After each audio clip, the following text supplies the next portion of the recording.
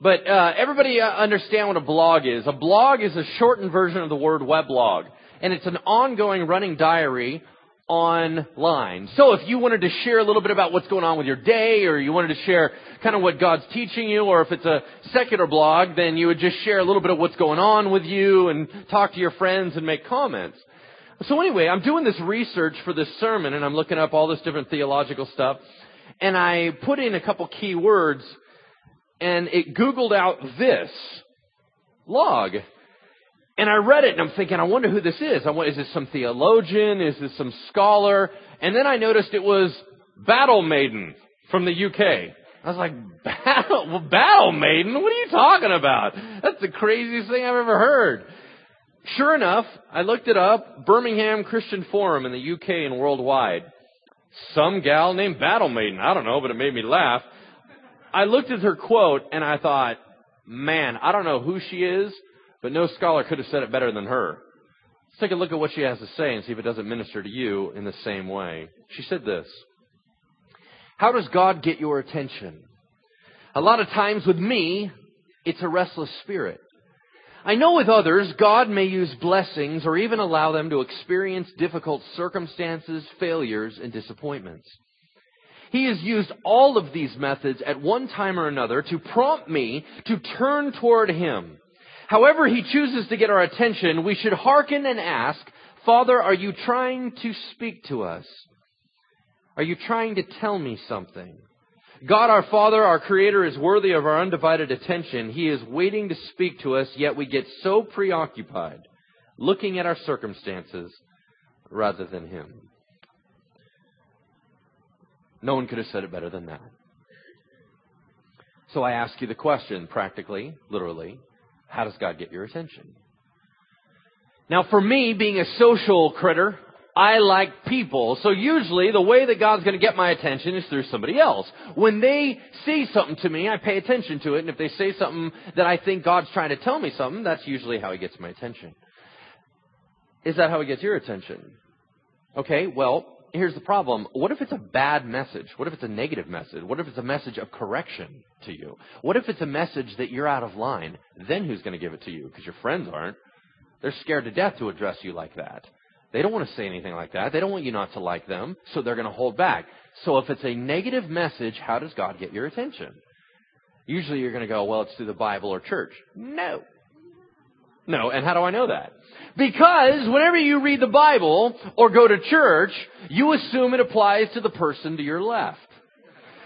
And as a matter of fact, you have someone in mind that, gosh, you wish they were here to hear that message, because boy, does it apply to them. And all message long, you're trying to figure out how it applies to their life. So no negative message is going to get across to you, because you'll blow it up and make it a global thing and say everybody has an issue with that. You won't allow a negative message to go directly to you for your own correction. So how is God supposed to get that message across to you? Usually He tries everything, and then almost as a last resort, He strangleholds your life. He gets you nailed down to the ground, and He says, look at me. What, you don't want us to pretend this is personal? Now it's personal. You and me, let's talk. I've shut down every aspect of your life and you got nowhere to go. You've been penned up and now we're going to talk. That's usually what's ended up happening. Now, it goes back to the great question is why is life so unfulfilling and frustrating at times? I imagine there's a bunch of reasons. One of the most obvious reasons is it's a consequence to your decisions. Let's say you're going through a bankruptcy. Well, that may have been because you made poor financial decisions in the past and it led to a difficult place. All right? Maybe it is suffering from other people's poor choices. That's Julie's story, where her grandfather made horrible decisions. She ended up paying for them. Or maybe it's just being in a broken world, right? I mean, when Katrina hit, Hurricane Katrina, nobody did anything wrong. It just hurt everybody. Okay, well, that's hard. But sometimes it's God trying to tell you something. Look at the fill in the blank on your sheet in front of you. It's this. Sometimes your frustration is God's voice. Sometimes, not all the time. Not even the majority of times. But sometimes your frustration is God trying to get your attention. Now, a lot of times, it's not. But every time you go through a frustration, every time you go through a turmoil, every time you go through a pain, every time you go through a problem, your first question should be, Lord, are you trying to get my attention? Are you trying to tell me something? Now, most of the time, God's going to go, nope, but thanks for checking in. But sometimes, every once in a while, God goes, yeah, I am. Thanks for checking in with me. What we're about to read in the book of Amos is where Israel has gotten so far off track, God is bringing judgment upon them. And He's trying to get their attention for years. He shut down everything in their lives to corral them. And no matter where He corrals them, they squirm out of it. Every problem hits and they got a reason for it. Everything collides and they blame everybody else. It's like no matter what occurs, they can't get nailed down and focused. They will not look at God. And He finally says, we have to talk. And judgment will be that voice. If you have not already, please turn with me to Amos chapter 4, page 649 in the Bible's handed to you. Amos chapter 4, verse 1. I'll just read the first 3 verses and then we'll tear it apart this morning. It begins like this. Hear this word, you cows of Bashan on Mount Samaria, you women who oppress the poor and crush the needy, and say to your husbands, bring us some drinks. The sovereign Lord has sworn by His holiness, the time will surely come when you will be taken away with hooks, the last of you with fish hooks. You will each go straight out through breaks in the wall, and you will be cast out toward Harmon, declares the Lord. Would you pray with me? Father, the message that you are about to corral us into, the message you're about to strike at our heart, is one that is cutting. And Lord, we're going to do our best to get out of the way and to deflect. I ask, Lord, that you would center in on us and allow us to know where it is that you are whispering, where it is you are speaking to, and that we would look you in the eye and pay attention. May we leave here, Father, not only convicted, but with courage to do something about it. In Jesus' name we pray. Amen. Begins with, hear this word. That means you're not paying attention, so listen to me, please. Hear this word, you cows of Bashan. Now, Bashan is a place, and they raise cattle. It's almost like when we say Angus beef, you think of a certain breed of cattle, at least that's what you're thinking of, that is for the purpose of eating, right? So they had the big, fat, plumpy cows. Okay? So, what he says is he rolls up from the south of Israel to the north, and he says, listen to me, you big, fat cows. Okay? Now, that's not exactly PC. It was not exactly the way that you want to address people. But he wasn't talking anything about their physical appearance. It was everything about that they were fattening themselves on luxury by oppressing their fellow Israelites. They were causing problems, hurting people, and laughing it up. And he said, what is your problem? Listen to me, you cows of Bashan on Mount Samaria, meaning the Israel northern area. You who oppress the poor and crush the needy and say to your masters, bring us some drinks. The sovereign Lord has sworn by His holiness, the time will surely come when you will be taken away with hooks, the last of you with fish hooks.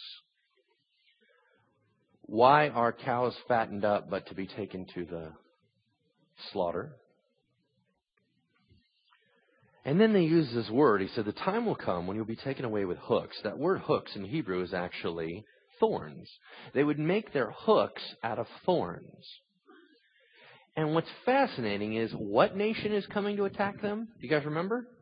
722 BC, the north was taken out by the Assyrian Empire. We know the Assyrians as being a pretty nasty group of guys.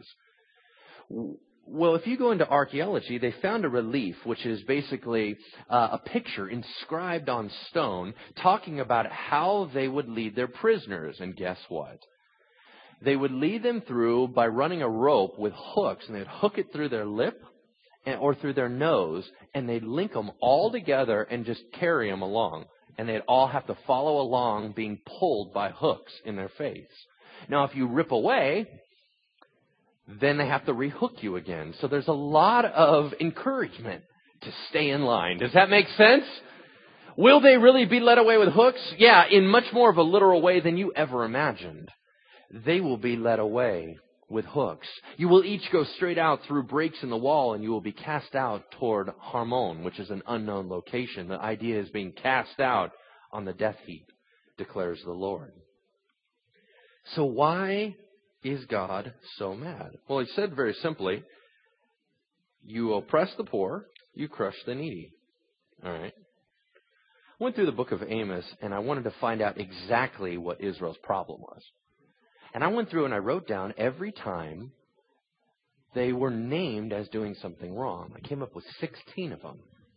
16 things were labeled out, right? I'm going to go through this list really fast, but I need you to do the work. Here's the work. You got to make it applicable to you. In other words, when I say something like, they did this in warfare, and you're going to like, well, it doesn't have anything to do with me. I'm not in warfare. Okay, when you fight with your spouse, that's a form of warfare. If you're fighting with your neighbor, that's called warfare. Okay, can we all please try to engage with this and say, how would I apply it to me, as opposed to just assuming I'm talking to somebody else? Here we go. Listen to this list. Number 1, brutal treatment of enemies. Number 2, profiting off another person unjustly for profit. Number 3, inhumane treatment of another. Number 4, burning anger with no forgiveness. Number 5, needless atrocity in warfare. Number 6, humiliation and degradation of other people. Number 7, rejection of God and His laws. Number 8, embracing lies and false gods. Number 9, exploiting the poor. Number 10, corruption, bribery, and denying justice to the needy. Number 11, sexually using others as objects. Number 12, extortion monetarily, meaning charging too much for your own luxury.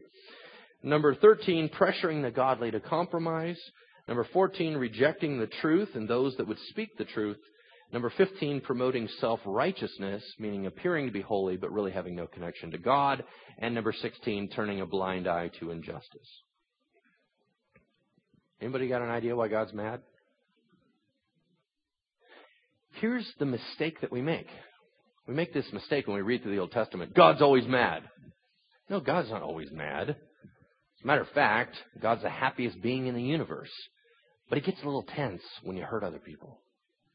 As a matter of fact, that's why I love Him. Picture this. Do you want a God who just lets it all go? Is that the God that you want to serve? What, you want to serve a deity that when someone oppresses someone else, someone harms another person, someone abuses another person, and God just goes, oh well. Is that what you want? Because you don't want God to be mad. You know what? I worship God because He gets mad. That's a good thing. You understand? Let me give you a real quick analogy. Friday, Jillian had a test. She's my 7-year-old, and so she's taking this test in first grade, and she has to do some spelling words, and one of her spelling words is mean, M-E-A-N. All right? So she has to write a sentence for it. So she has to think of this. We're eating cereal. She has her Rice Krispies, and we're hanging out, and she's getting ready to write her sentence. And she says, mean. How about my daddy is mean? And I'm like, no! Don't write that down. Then he's going to go to school, and they're like, I knew it. He's a pastor, but he's totally mean to his kid. I'm like, come on. So she starts giggling. I said, I am not. And she goes, I know. Well, you kind of are. And I was like, wait a second. What do you mean? She goes, well, you're mean when I'm bad. And I go, yes, I am. Yes, I am. Good point.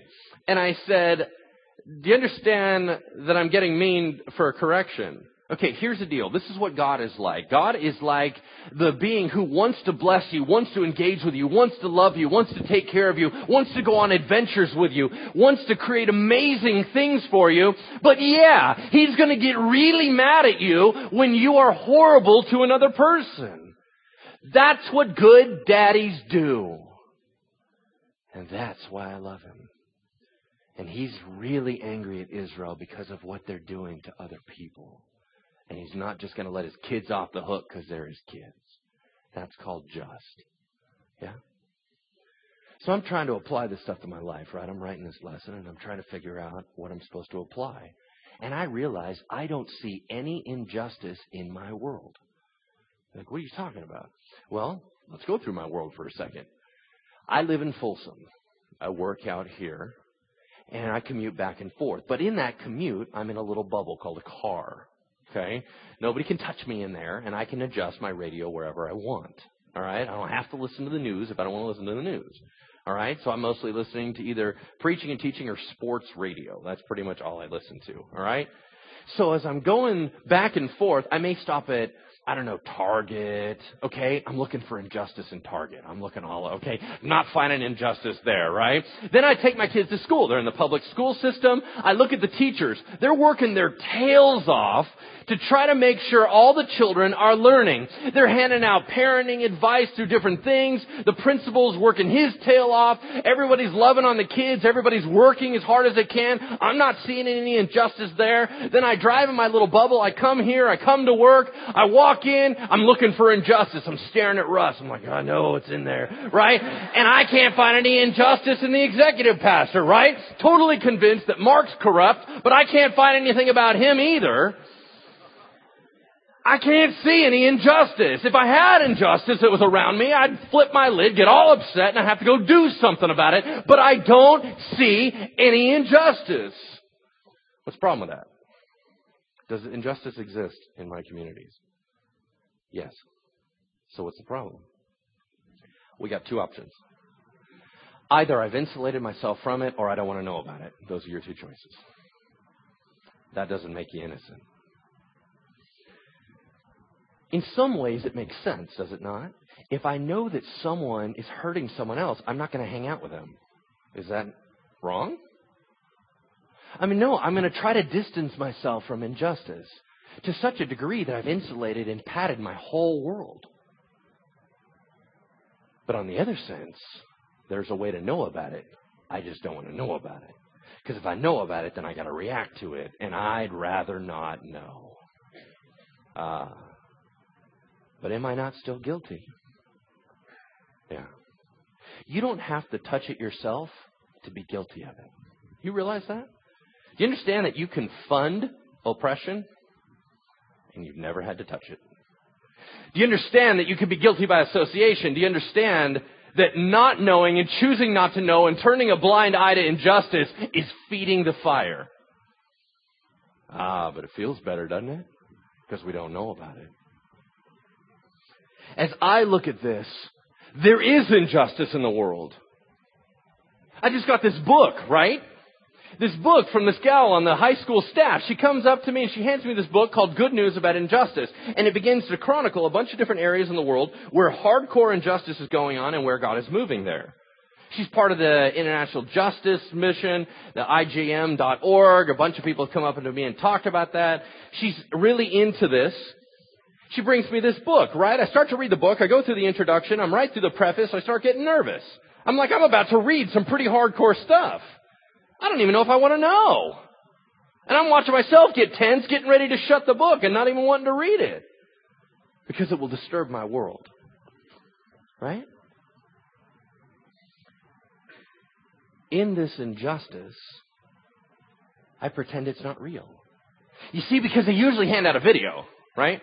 A video of this is what's going on. These are the invisible children of Uganda, right? Or this is going on in this location. What I do is I've seen a lot of videos on TV and everybody's hyping everything to get money. Everybody's hyping everything and they're doing reality TV and I don't even know what's real anymore, so I just pretend it's like that.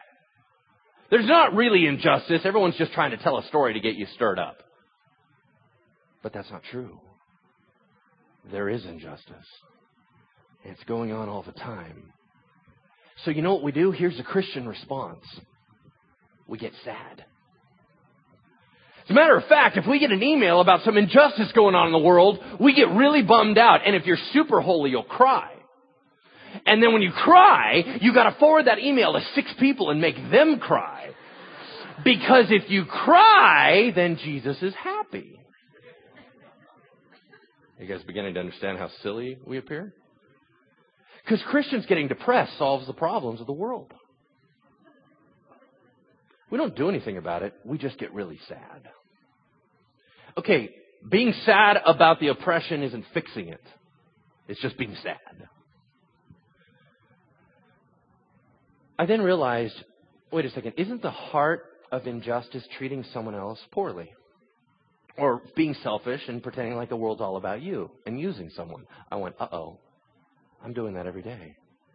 I use people for the strokes I can receive. I use people for the attention they place on me. I use people for the beauty that they have. I use people all day long.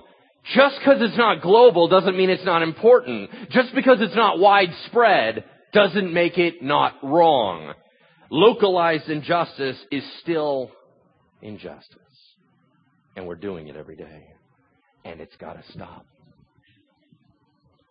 We have to make a decision that we stop the injustice that we do see. Because as insulated as we may be, it's going to creep in. It may be coming right out of you. Maybe you own your own business.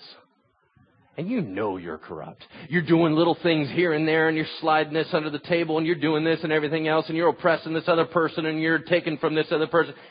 Stop doing that.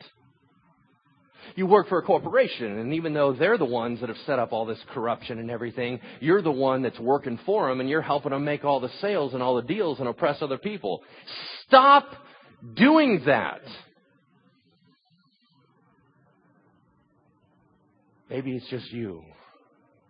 Maybe it's just you where you realize you're using people. We got to stop the oppression because we're hurting people. He picks it up in verse 4. Go to Bethel. Bethel is the main sanctuary of worship in northern Israel. It's a place where the king would go to worship. It was a place where pilgrims would go to, and they'd all worship God there. He said, go ahead. Go to Bethel, and then what? And sin. Go to Gilgal, that's the other sanctuary, and sin yet more. Go ahead, bring your sacrifices every morning, your tithes every 3 years. Burn leavened bread as a thank offering, and brag about your free will offerings. Boast about them, ye Israelites, for that's what you love to do, declares the sovereign Lord. That's called sarcasm. He's like, go ahead, keep going to church, it's working for you. It's all looking nice. Everybody's bringing in their tithe. Hey, you know what the 3-year tithe is for? The poor. Where'd you get the money to pay the poor tithe? From oppressing the poor. Something wrong with that? Yeah. And then comes the heart of the message. I gave you empty stomachs. That phrase in Hebrew says, I gave you clean teeth, which sounds funny. You're like, right on. Good? No, that's bad. No, it's a bad thing. Clean teeth means there's no food in there to make them messy. That's the point. I gave you empty stomachs in every city and lack of bread in every town, yet you have not returned to me, declares the Lord. I also withheld rain from you when the harvest was still 3 months away. I sent rain on one town, but withheld it from another. One field had rain, another had none, and dried up. People staggered from town to town for water, but did not get enough to drink, yet you have not returned to me, declares the Lord. Many times I struck your gardens and your vineyards. I struck them with blight and mildew. Locusts devoured your fig and olive trees, yet you have not returned to me, declares the Lord. I sent plagues among you, as I did in Egypt. I killed your young men with a sword, along with captured horses. I filled your nostrils with the stench of your camps, yet you have not returned to me, declares the Lord. I overthrew some of you as I overthrew Sodom and Gomorrah. You were like a burning stick snatched from the fire, yet you have not returned to me, declares the Lord. Meaning, what more do I got to do? I've tried to shut you down in every capacity. I devastated you. I threw you into absolute devastation. I bankrupted you. I crashed you. I attacked you. You will not listen to me. Therefore, this is what I will do to you, Israel. And because I will do this to you, prepare to meet your God. That word is military. It means you want to fight me? Let's line up. Go ahead. You bring out your team, I'll bring out my team. Let's go. Prepare to meet your God. It says what? He who forms the mountains, creates the wind, reveals his thoughts to man. He who turns dawn to darkness and treads the high places of the earth. Yahweh, God Almighty, is his name. Hear this word, O house of Israel, this lament I take up concerning you. What's a lament? It's a funeral poem. It means someone died.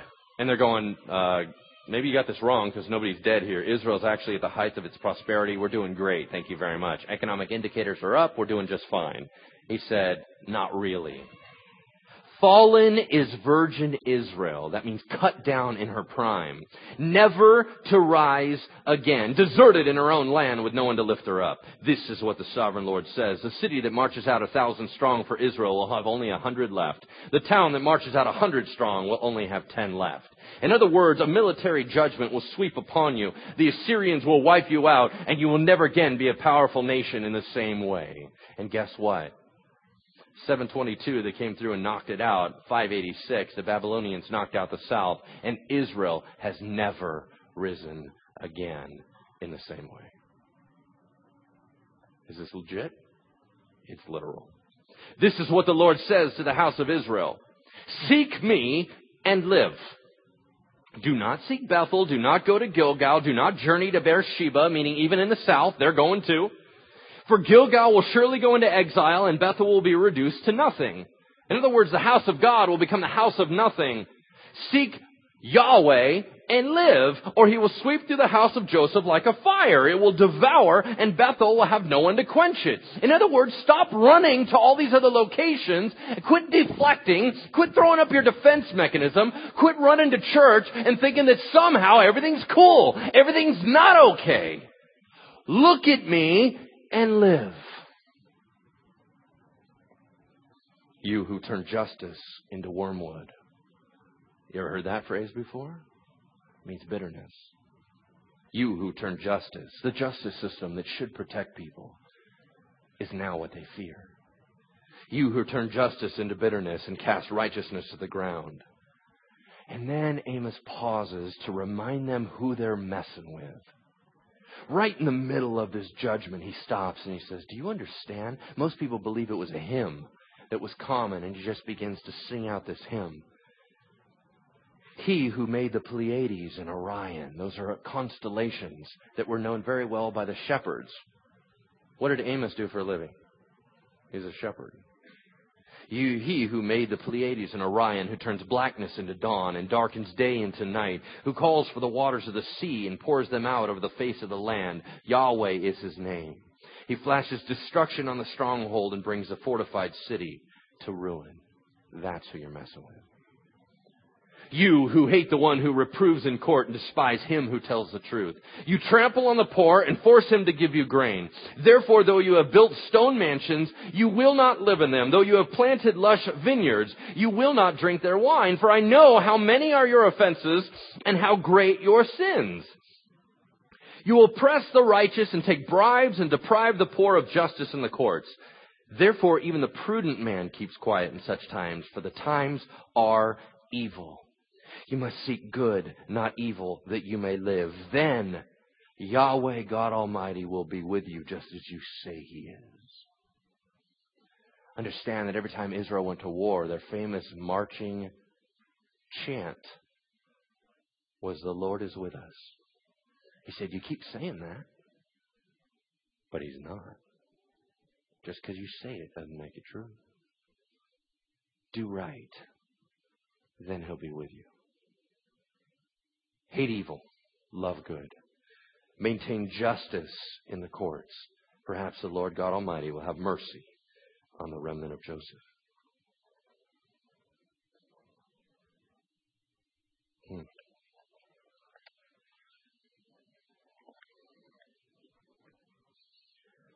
God said, more than your sacrifices, I desire what? Obedience. More than you going to church, I desire you doing right things, extending mercy to other people. More than you being a theological scholar, I want you to start treating people right. Because that is my heart and what I desire. Make no mistake, we stand condemned. Because either we help the oppressors or we turn a blind eye to what they do. And yet God keeps moving it around in front of your face. He did it to me last night, right? I told you how much I avoid this idea of injustice because it makes me really sad. And I told you that my trigger is what? Kids. Can't handle kids being harmed. That's my big thing. So last night, who shows up at church? But this gal named Brianna. Never met her before, never even seen her before. I feel terrible if she's been here for like 3 years, right? I have no idea who she is, never met her. I'm walking back there and she stops me and she said, "Hi, I work in Thailand with all the children that are forced into the sex slave trade. And here's our bulletin. We're running out of money as of March. We have 17 girls that are being housed and they're going to lose all their housing. And you were just talking about oppression and injustice." I'm like, are you kidding me? Kids forced into the sex slave trade. Is there any worse thing I could hear right now? And it was so cute as she goes, "Well, I won't tell you in the stories because I don't want to make you sad." I'm like, no, I have to hear. You have to understand, I was just trying to explain to you I'm a pansy. That's all I was trying to tell you. I didn't say I didn't need to hear it. I just said that I'm a wimp. That's totally different. No, I do need to hear the stories. Do you understand? I don't need to have them kept away from me. And so we as a church have to determine how we're going to engage with that scenario, what we're going to do about it. But sometimes we're also part of the problem. And I wonder if God doesn't take away some of our satisfaction in life in order to make a point. It's almost like I have so much stuff that I wonder if God makes it not as enjoyable because a bunch of people don't have any stuff. I mean, I don't know. Maybe I'm stretching the material here, but I guess I just wonder how God's trying to get my attention and what He's trying to say. Because I think it's significant. I think it's something. And I believe that just pretending doesn't make it go away. This is the year of doing stuff, folks. The year of world impact. Not the year of getting sad about stuff. Big difference. Will we motivate? Will we move? Will we act? That is my prayer. Amen? Let's close in prayer. Heavenly Father, Lord, we don't know everything going on, and when we catch wind of it, we're horrified. And then, Lord, we go back home. Lord, I don't know how to solve the problems, but you do. I don't know how to begin a movement, but you already began one. You're asking us to join you in what you're already doing, and yet we fear. Lord, we don't want our worlds uncomfortable. We don't want to have to part with what we have. We don't get it, and we lack the courage to respond. I just ask that you would fill us up with strength, that you would fill us up with a knowledge of the truth, and then you would fill us up with a fire to go out and do something because of it. May us, the family here, do something about it. In Jesus' name, amen.